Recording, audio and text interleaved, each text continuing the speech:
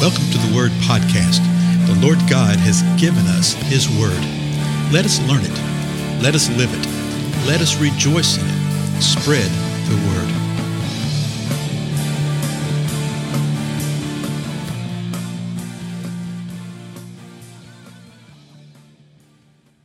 Blessings, everybody. This is Dale. Thank you so much for joining with me today on the Word Podcast. We're continuing our examination of Matthew. We're in the 20th chapter, and today we're going to resume at the 17th verse. And we're going to read the passage from Matthew. Then we're going to look at Mark and look at Luke that also give an account of this particular thing. And each one has details which really help us understand the fullness of all that God wants us to know about this particular moment. Here's what Matthew chapter 20, verse 17 says.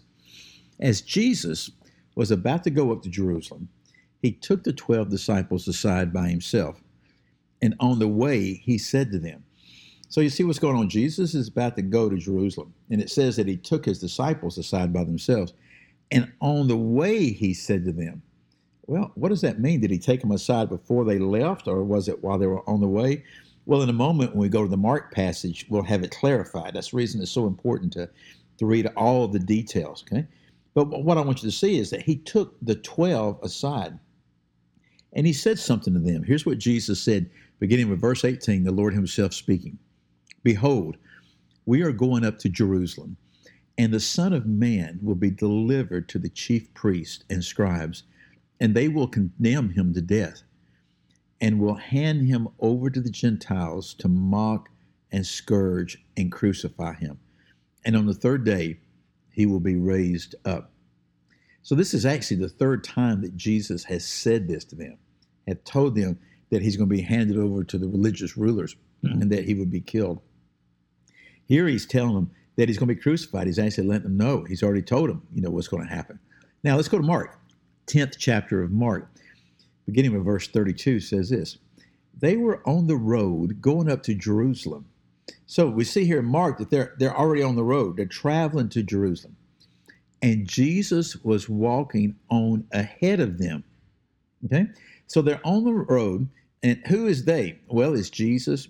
It's the 12. It's other people too. It would not have just been the 12. There were other people that were with them. Watch what happens. Jesus was walking on ahead of them, and they were amazed. And those who followed were fearful. Well, amazed about what? Fearful about what? The way that it's written here, Jesus was walking on ahead of them, and they were amazed, and those who followed were fearful. Well, who's following? Well, just in a natural, those Jesus is ahead, everybody else is following, right? They're fearful, but they're amazed. Were they amazed at Jesus' stamina? That he was walking ahead of them, that he was leading them? Well, perhaps. Okay, that could be the truth. Were they amazed at the Lord himself and all that they'd been encountering and what had been happening and what was going on with him? Is that what they were amazed about? Well, it could be. It simply says they were amazed and they were fearful. You don't see this in any other gospel. Verse 32 continues. And again, Jesus took the 12 aside and began to tell them what was going to happen to him. So here Mark shows us that they're on the road to Jerusalem. Jesus is leading. He's ahead. People are following. They're amazed. They're fearful. Then Jesus takes the 12 and he takes them aside. When you see this, take them aside from what? Aside from the other people that were also following with them. Now, verse 33 of Mark 10, Jesus says this, Behold, we are going up to Jerusalem, and the Son of Man will be delivered to the chief priests and the scribes, and they will condemn him to death and will hand him over to the Gentiles. They will mock him, spit on him, and scourge him and kill him. And 3 days later, he will rise again. You see the succinctness and the detail of what Jesus is saying in these accounts, and we've seen 2 of the 3 so far. He's telling them point blank, we're going to Jerusalem. This is why we're going to Jerusalem. The Son of Man in Mark is Jesus. That's how he describes himself. That's how Mark described him.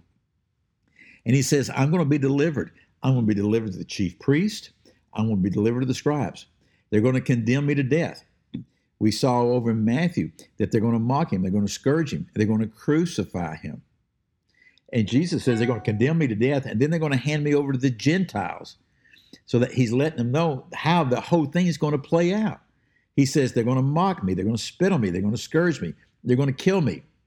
And 3 days later, I will rise again. Jesus knew what was going to happen. He told his 12 point blank what was going to happen. They knew. But did they really know? Well, let's look at Luke 18. You can know and not know. Luke 18, verse 31 says this. Then Jesus took the 12 aside and said to them, behold, we're going up to Jerusalem, and all things which were written through the prophets about the Son of Man will be accomplished. Well, there's a little truth that wasn't in the other two Gospels. Jesus is saying the things that were prophesied in the prophets will be accomplished, all the things. And you say, well, what all things? There's hundreds of prophecies. Psalm 22, Isaiah 53. I mean, just tons and tons of things were fulfilled when the Lord came the first time and went through all this. Jesus continues in verse 32. For he will be handed over to the Gentiles and will be mocked and mistreated and spitted upon.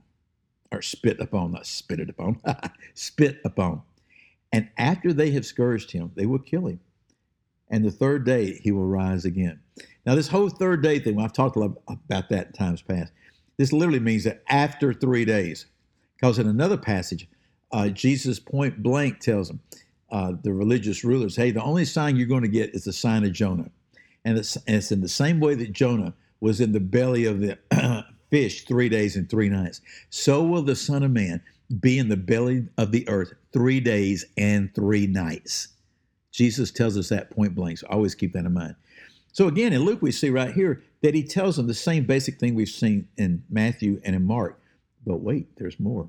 There's one verse more. Verse 34 of Luke 18 says this. But the disciples understood none of these things, and the meaning of the statement was hidden from them, and they did not comprehend the things that were said. Well, that's interesting, isn't it? Note what happened. They heard. Okay, they heard what was said. They knew what Jesus said. They heard it and they knew it, but they did not understand it.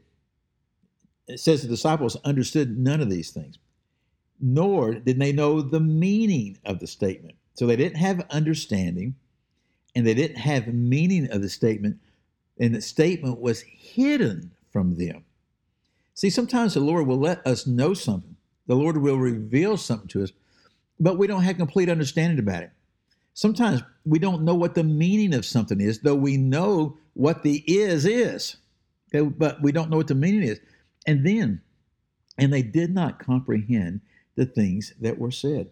So they didn't have understanding, they didn't have a meaning of the statement, and they didn't comprehend the things that were said. Now, eventually they would. The reason here it's stated that it was hidden from them. Why was it hidden from them? Because the Lord desired to hide it from them. But Jesus spoke the truth to them. They knew these facts. They knew these facts, but they didn't understand it. They knew these facts, but they didn't know what the meaning was. They knew these things, but they didn't comprehend what is being said. And so that's the reason when it all starts to come to fruition that you see the disciples scattering. You know, in my mindset, I want to sit there and say, hey, Jesus just told you all about this. He told you what was going to happen. You're sitting here watching it come to fruition. You're watching it unfold. Why are you fearful? Why are you leaving? Well, they are killing him. I don't blame him for that, right? But you know what? They didn't really comprehend. They didn't understand. They didn't know what the meaning was that Jesus had in the statement. Later on, they would. Isn't hindsight great? Well, again, I'm Dale. Thank you so much for your time. Go back to Matthew. This is Matthew chapter 20, verses 17 through 19. Yeah. Go back and read that. See what the Lord says to you, okay? I'll see you on the next episode.